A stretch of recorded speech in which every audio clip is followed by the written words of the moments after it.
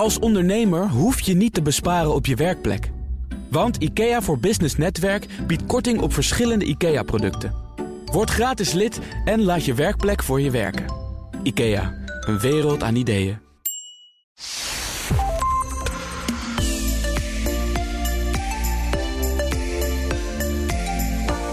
In de privésfeer vinden we het heel normaal om liefde voor elkaar te voelen. Maar op de werkvloer is dat wel anders. Professor in de ethiek, organisatie en maatschappij aan de Universiteit Maastricht, Harry Hummels, denkt dat dit anders kan en moet. Hij redeneert vanuit het Griekse begrip agape, de liefde voor elkaar en de mensheid. Het Griekse begrip eros gaat over liefde in ons privéleven. Agape concentreert zich op liefde voor elkaar, de mensheid en dan vooral in ons dagelijks leven. En dus ook op de werkvloer. Ik vind het behoorlijk vaag en ben ook redelijk sceptisch, maar wij dachten bij de werkprofessor, je wordt niet zomaar professor ethiek en zijn impact investment carrière is indrukwekkend. Hier zitten verrassende nieuwe inzichten achter. Harry, welkom. Dankjewel, Wendy. Leuk hier te zijn. Ja, heel leuk dat je er bent. Ik verheug me op dit gesprek. Harry, jij hebt een achtergrond niet alleen als wetenschapper, maar ook in het bedrijfsleven. Je bent medeoprichter geweest van ING Duurzaam Beleggen en hebt meerdere bestuurlijke functies bekleed in het bedrijfsleven. Hoe kwam je met die achtergrond terecht op het begrip agape en wat is het eigenlijk precies? Ja, nou laat ik even met die laatste vraag beginnen, wat het is. Je gaf het al aan. Het is een van de 4 begrippen, een van de 4 termen die de oude Grieken hanteerden voor het begrip liefde. Maar in alle eerlijkheid, in mijn ING-carrière ook, als er iemand met dat begrip liefde aan de deur was gekomen, dan had ik ook gekeken van waar heeft die man het over. Dat is niet bepaald een term die je gebruikt in het bedrijfsleven. En tegelijkertijd kan ik je zeggen, zijn we voortdurend dagelijks bezig met het welzijn en de bloei van anderen. En dat zien we bijvoorbeeld zowel in ons dagelijks leven als op de werkvloer. Denk aan alle initiatieven die worden genomen om op het ogenblik steun te geven aan de mensen uit Oekraïne. De getroffenen van de watersnood in Zuid-Azië. Of de Syriërs die nog niet veilig naar huis kunnen. Daar zorgen we voor. Daar hebben we aandacht voor.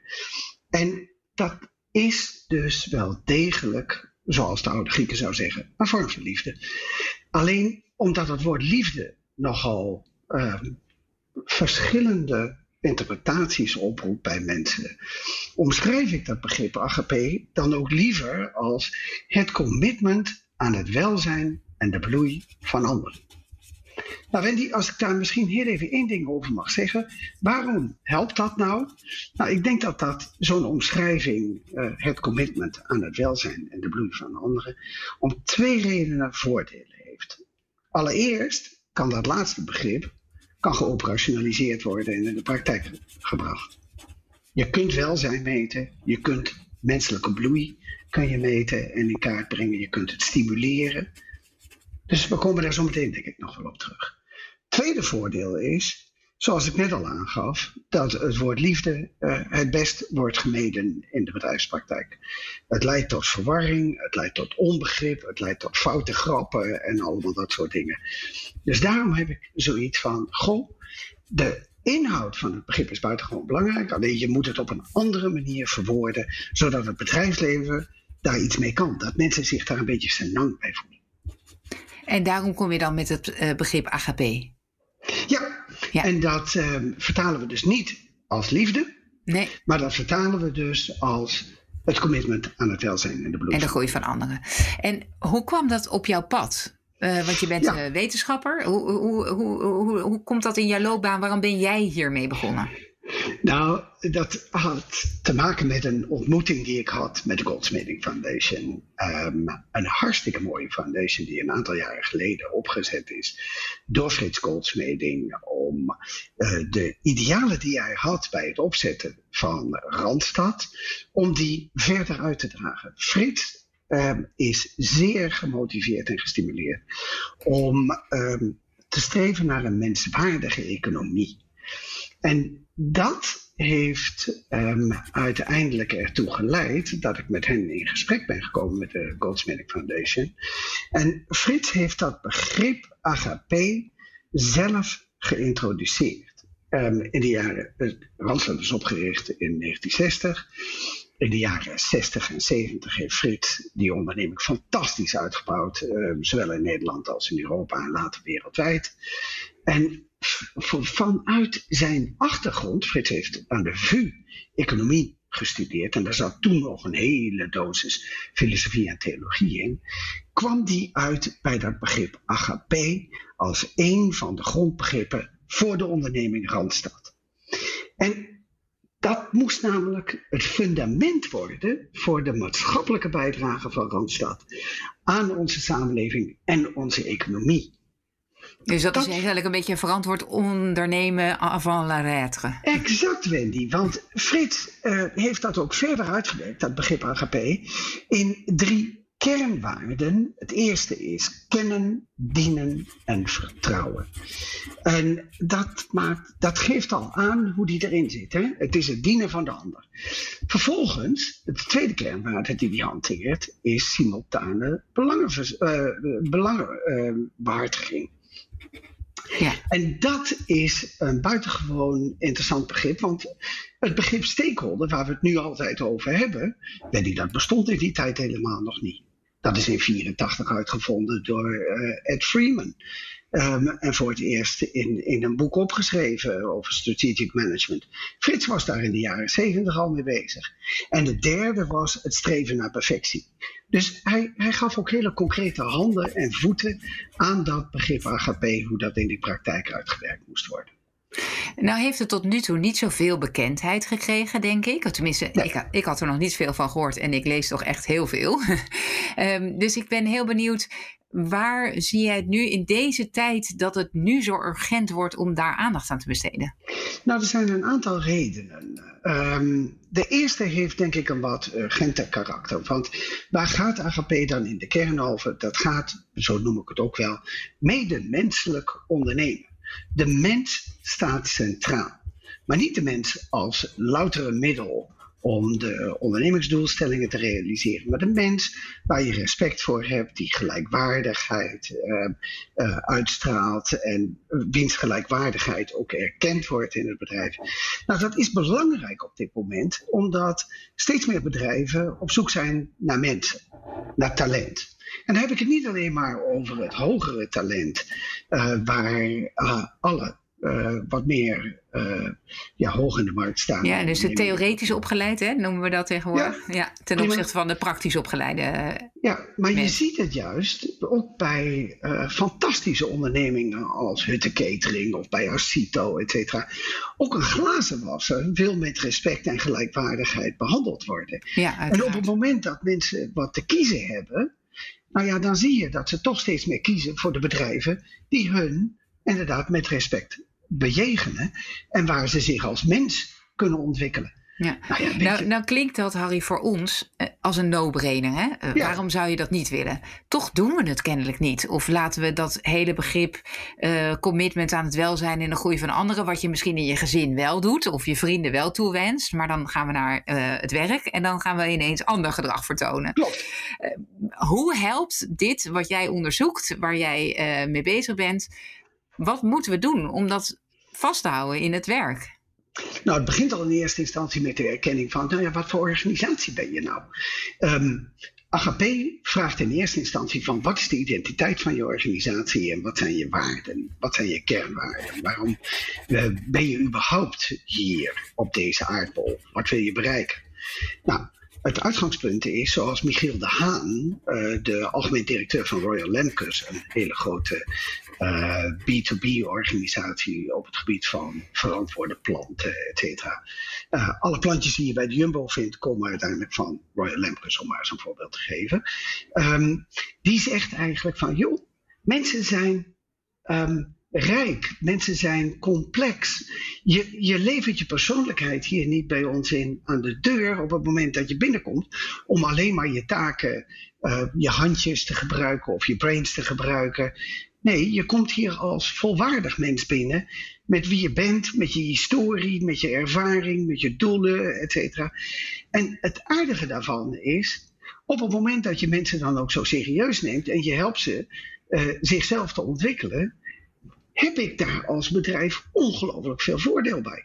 En dat is denk ik toch nog steeds de mindset waarin ook wij als universiteiten, et cetera, onze studenten nog te veel opleiden.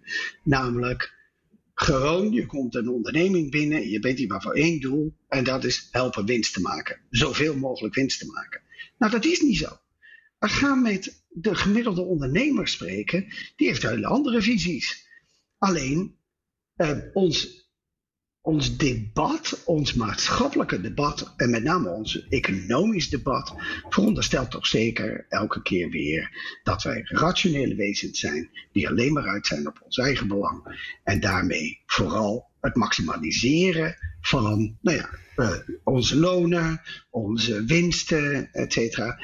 Terwijl, als je naar de organisaties kijkt waarin we werken, dan hebben we opeens wel belangstelling voor elkaar. Als collega's onder elkaar. Dus je zou kunnen zeggen ook hoe de financiële markten werken, hoe we onze investeringen beoordelen.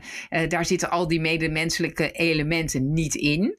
En Klopt. Dat is een dynamiek die in het bedrijfsleven naar voren komt, die ons soms op de een of andere manier drukt in ander gedrag dan wat we misschien wel zouden willen als we er op een andere manier over na zouden denken.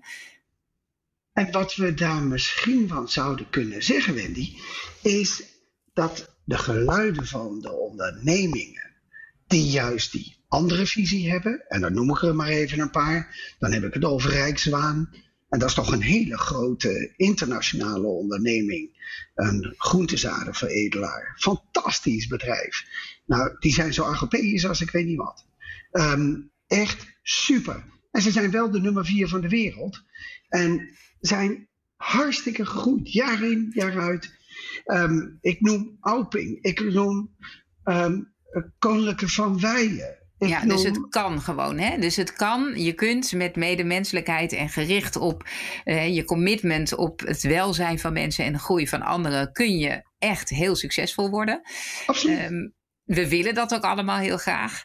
Wat zou je de ondernemers of de ondernemende professionals die hier naar luisteren mee willen geven van wat zijn dan de eerste stappen die je zet? Je hebt al iets gezegd over kernwaarden. Dat je heel goed moet definiëren van wat willen we nou eigenlijk zijn met elkaar.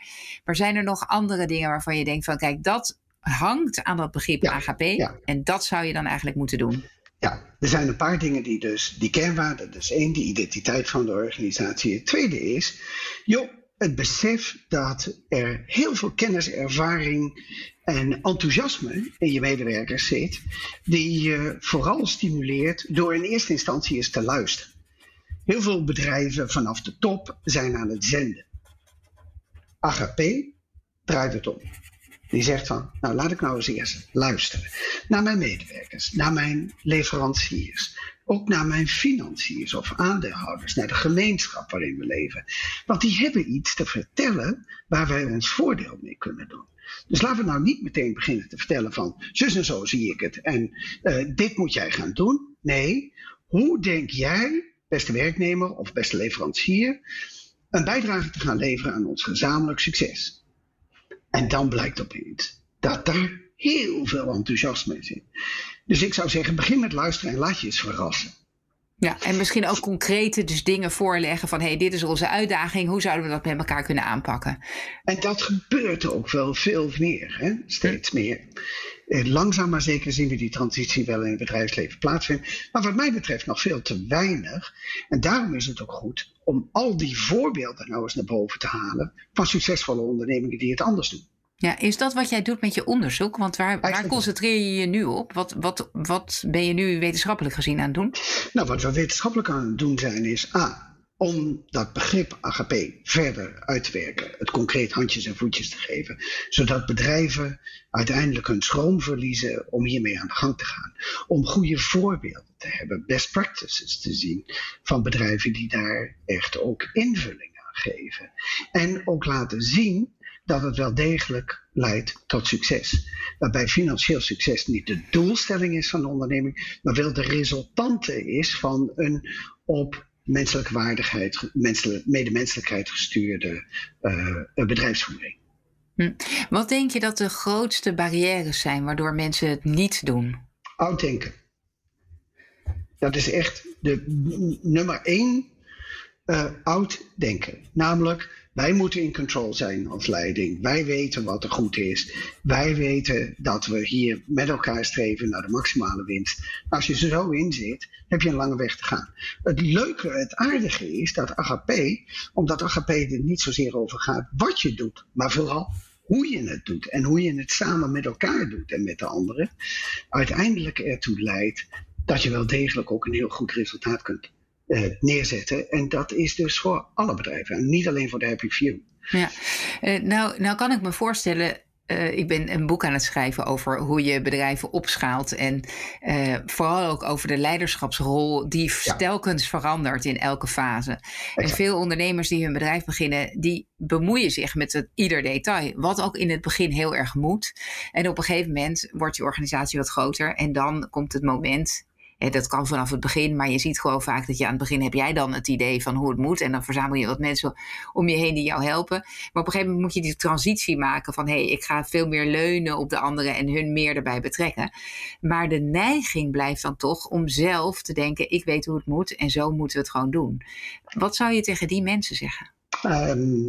Toch waarschijnlijk dat ze onderschatten wat juist de interactie met anderen voor henzelf aan meerwaarde kan bieden. Ze worden er niet alleen maar zelf menselijker door, medemenselijker, maar ze krijgen er ook een heel aantal voordelen bij. Weet je, ik zal heel even een paar voorbeelden noemen. Visie, een prachtig bedrijf op het gebied van hypotheekadvies. Die hebben een holocratisch model ingevoerd. Toen ze nog een kleine onderneming waren, ze zijn nu stevig aan het groeien. En dat betekent dat het model zelf van hun organisatie ervan uitgaat dat mensen hun eigen rollen, taken en verantwoordelijkheden definiëren. Prachtig. Mensen nemen die verantwoordelijkheid ook als ze die krijgen. Ik noem Auping, waar de mondkapjes uiteindelijk bedacht zijn door de medewerkers. En dat samen met de productieafdeling, met de operatie, hebben ontwikkeld tot een kwalitatief hartstikke goed, hoogwaardig product. Weet je, dat zijn zomaar heel even 2 voorbeelden. Ik noem een Royal Lemkes. Ik noem een Maas Koffie, die samen met Moji Koffie inderdaad een branderij in Ethiopië heeft opgezet om meerwaarde te creëren en medemenselijkheid te creëren voor de kwekers, de telers van de koffie in Ethiopië. Er zijn zoveel voordelen verbonden aan die manier van denken, dat degene die denkt van ik weet het beste wat goed is voor mijn bedrijf, dat die eigenlijk zichzelf een beetje overschat en onvoldoende inziet wat de anderen juist bij kunnen dragen aan die gemeenschappelijke doelstellingen die je gezamenlijk wilt realiseren. Ja, wat we vaak zeggen ook als uitdrukking, als je snel wil gaan, ga in je eentje op pad. En als je ver wil komen, ga met meerdere op pad. Vind je dat AGP ook vertragend werkt? Eigenlijk niet, nee. Het werkt niet vertragend, omdat je eigenlijk ook, en ik gaf net al dat voorbeeld van Visie, hoe zij inderdaad de besluitvorming intern ook geregeld hebben, door veel verantwoordelijkheid te geven aan mensen die ook echt contact hebben met de praktijk, met 2 benen in de modder staan. Door die verantwoordelijkheid te geven kun je soms heel snel handelen. Maar je moet wel dat vertrouwen hebben. Je moet dat vertrouwen geven. En dat is vaak een puntje van aandacht waar veel bedrijven nog iets te winnen hebben. En je ziet het juist bij de bedrijven waar we onderzoek naar doen, dat die dat heel sterk hebben. Een schijvend corporate fashion die inderdaad in alle vertrouwen heeft in haar partners, hoe ver die ook wegzitten, in China, in Turkije, in Bangladesh. Overal zitten ze ter wereld en ze hebben het zo ingericht dat ze op een hele snelle manier met elkaar kunnen schakelen om elkaar terzijde te staan en hun gemeenschappelijke doelen te realiseren. Ja, precies. Dus die doelen zijn waarschijnlijk dan heel duidelijk gedefinieerd van wat willen we van elkaar, wat is wiens verantwoordelijkheid. En je krijgt ook alle informatie die je nodig hebt om die besluiten te kunnen nemen en de bevoegdheid om er ook naar te handelen, die hoort er ook bij. Dus dat is exact, Wendy. En dat is zo, precies wat jij net zei, hè? Eigenlijk is het zo evident. En dat je je toch elke keer weer afvraagt, Waarom is dit nog geen gemeengoed in ons denken, in onze economie, in ons economisch handelen, maar ook in onze maatschappij in brede zin? Ja, precies, want het lijkt een soort no-brainer. Maar goed, daar doe jij ook onderzoek naar. En jij zegt, het is vooral het oude denken. Hè? Dus dat we kennelijk in een gedachte zitten van hoe het moet. Zijn er nog andere dingen waarvan je denkt van dat houdt ons tegen? Ja, men vindt het nogal lastig om te beginnen met te denken van, laat ik nou eens eerst naar de ander luisteren voordat ik iets ga zeggen. Wat mij betreft heel veel beloftevolle nieuwe besluitvormingsmodellen, die nemen dat luisteren juist wel als uitgangspunt. Die zeggen eerst van, vertel jij nou eens hoe jij denkt een bijdrage te kunnen leveren. En vervolgens komt er een gesprek op gang. Het is een dialoog. Ja, precies, want die dialoog is denk ik wel belangrijk. Want ik kan me nog herinneren, sorry, even een klein hoesje tussendoor. Ik kan me nog herinneren van, 30 jaar terug volgens mij, dat ik ooit een keer heb gewerkt in een soort projectteam waar we dan helemaal zelfsturend alles gingen doen. En dan zat er een consultant op die ons ging helpen in die nieuwe manier van werken. En die vroeg bij ieder probleem wat we hadden, wat vind je er zelf van? En op een gegeven moment dacht ik ook van jij bent de consultant. Kan jij niet gewoon even zeggen hoe we dit het makkelijkste met elkaar kunnen oplossen? Ja. Dus er zit wel ergens een grens in, vind ik, tussen dat je echt een uitwisseling moet hebben en ook dat je ook mensen moet helpen om dat samen op een goede manier te doen. Of als je weinig ervaring hebt, heb je natuurlijk ook ervaring van anderen nodig. Ja. Maar die kun je natuurlijk heel makkelijk inladen. Zoals je zei, zo af en toe kun je advies vragen aan ervaren collega's, aan mensen van buiten. We zitten allemaal in een netwerkeconomie. Hoeveel relaties hebben we wel niet? Maar de kern is in eerste instantie dat je ruimte schept als onderneming om het individu, en dat individu werkt meestal in een team, om dus dat team de ruimte te geven om zelf verantwoordelijkheid te nemen, om zelf besluiten te nemen en om daar natuurlijk ook wel verantwoording over af te leggen. Hè? Het is taken, bevoegdheden en verantwoordelijkheden en verantwoording. Precies. Je hebt het ook heel duidelijk over dat welzijn. Hè? Dus je zegt, oké, het gaat over luisteren. Het gaat over mensen de vrijheid geven om hun creatieve ideeën ook tot uitdrukking te laten komen. Zoals die mondkapjes bij Auping. Denk ik inderdaad een heel goed voorbeeld. Of in de organisatiestructuur zoals die holacracy bij Visie. Zijn er andere dingen die horen bij het begrip AGP, die gaan over welzijn, los van de dingen die je al hebt genoemd, die we nog even zouden moeten aanstippen? Ja, ik denk dat het goed is om toch heel even met elkaar vast te stellen dat de ondernemingen die we gezien hebben, tot dusver in ons onderzoek, die hebben wel als kenmerk dat ze zeer gericht zijn op het maken van winst, maar die gerichtheid niet als doel hebben geformuleerd. Dus ze moeten allemaal winst maken, ze willen allemaal winst maken en ze maken ook allemaal winst. Alleen dat is niet het doel van de onderneming. Hun doel is namelijk het toevoegen van waarde. Ze willen op lange termijn waarde creëren. En ze hebben hun hele organisatie daarop ingericht. Dat betekent dus bijvoorbeeld ook, bij de werving en selectie van medewerkers, daar wordt meestal veel tijd voor genomen. En het is ook vaak zo dat het dan niet alleen maar gaat over, vertel eens wie je bent, waarom je solliciteert en wat je kennis en je ervaring is. Maar veel belangrijker van, pas jij in onze organisatie? Wat zijn jouw waarden? Wat zijn jouw ambities? Dus de selectie aan de poort bij dit soort ondernemingen is heel belangrijk, omdat ze sterk cultuurgedreven zijn. En die cultuur die is gericht op medemenselijkheid en op het samenwerken aan een gemeenschappelijk doel. Precies, dus dan moet je ook mensen naar binnen trekken die daar affiniteit mee hebben of die dat belangrijk vinden. Exact. Ja. En het wordt namelijk heel lastig voor deze bedrijven.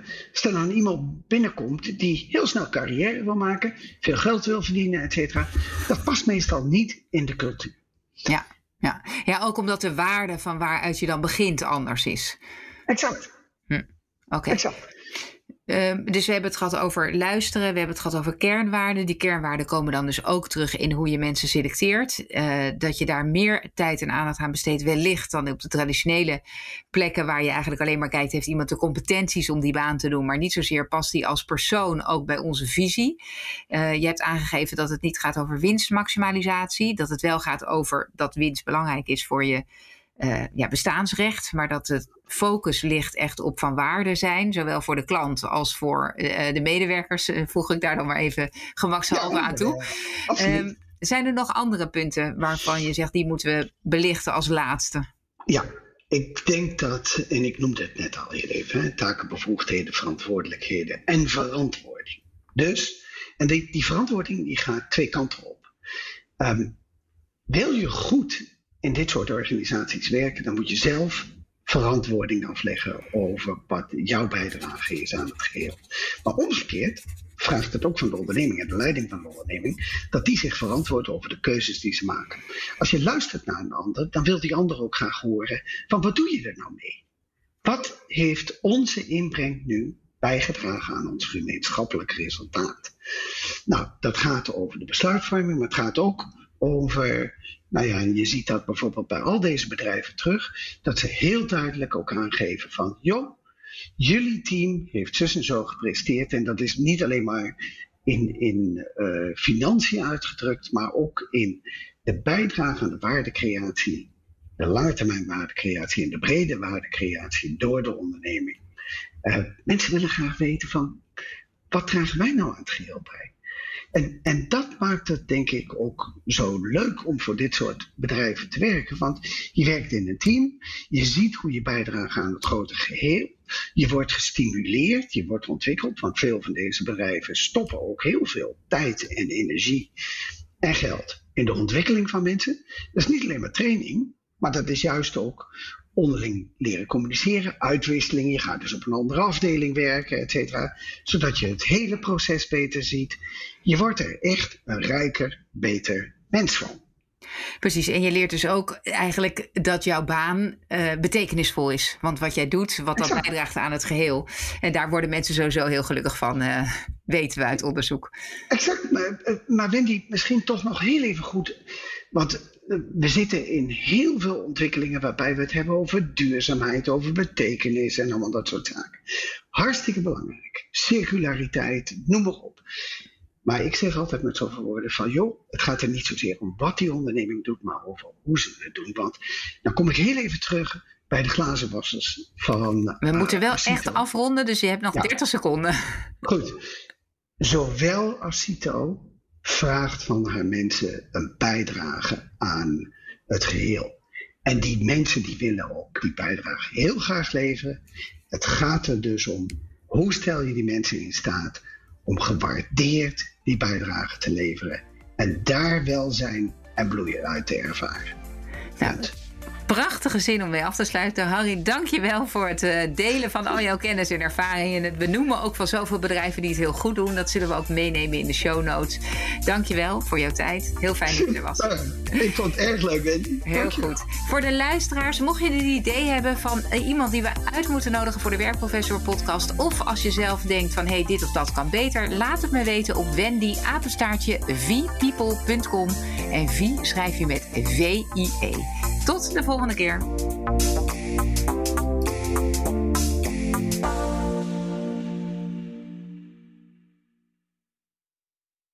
Het inrichten van je eigen zaak is best wel wat werk. Daarom biedt IKEA voor Business Netwerk 50% korting op interieuradvies.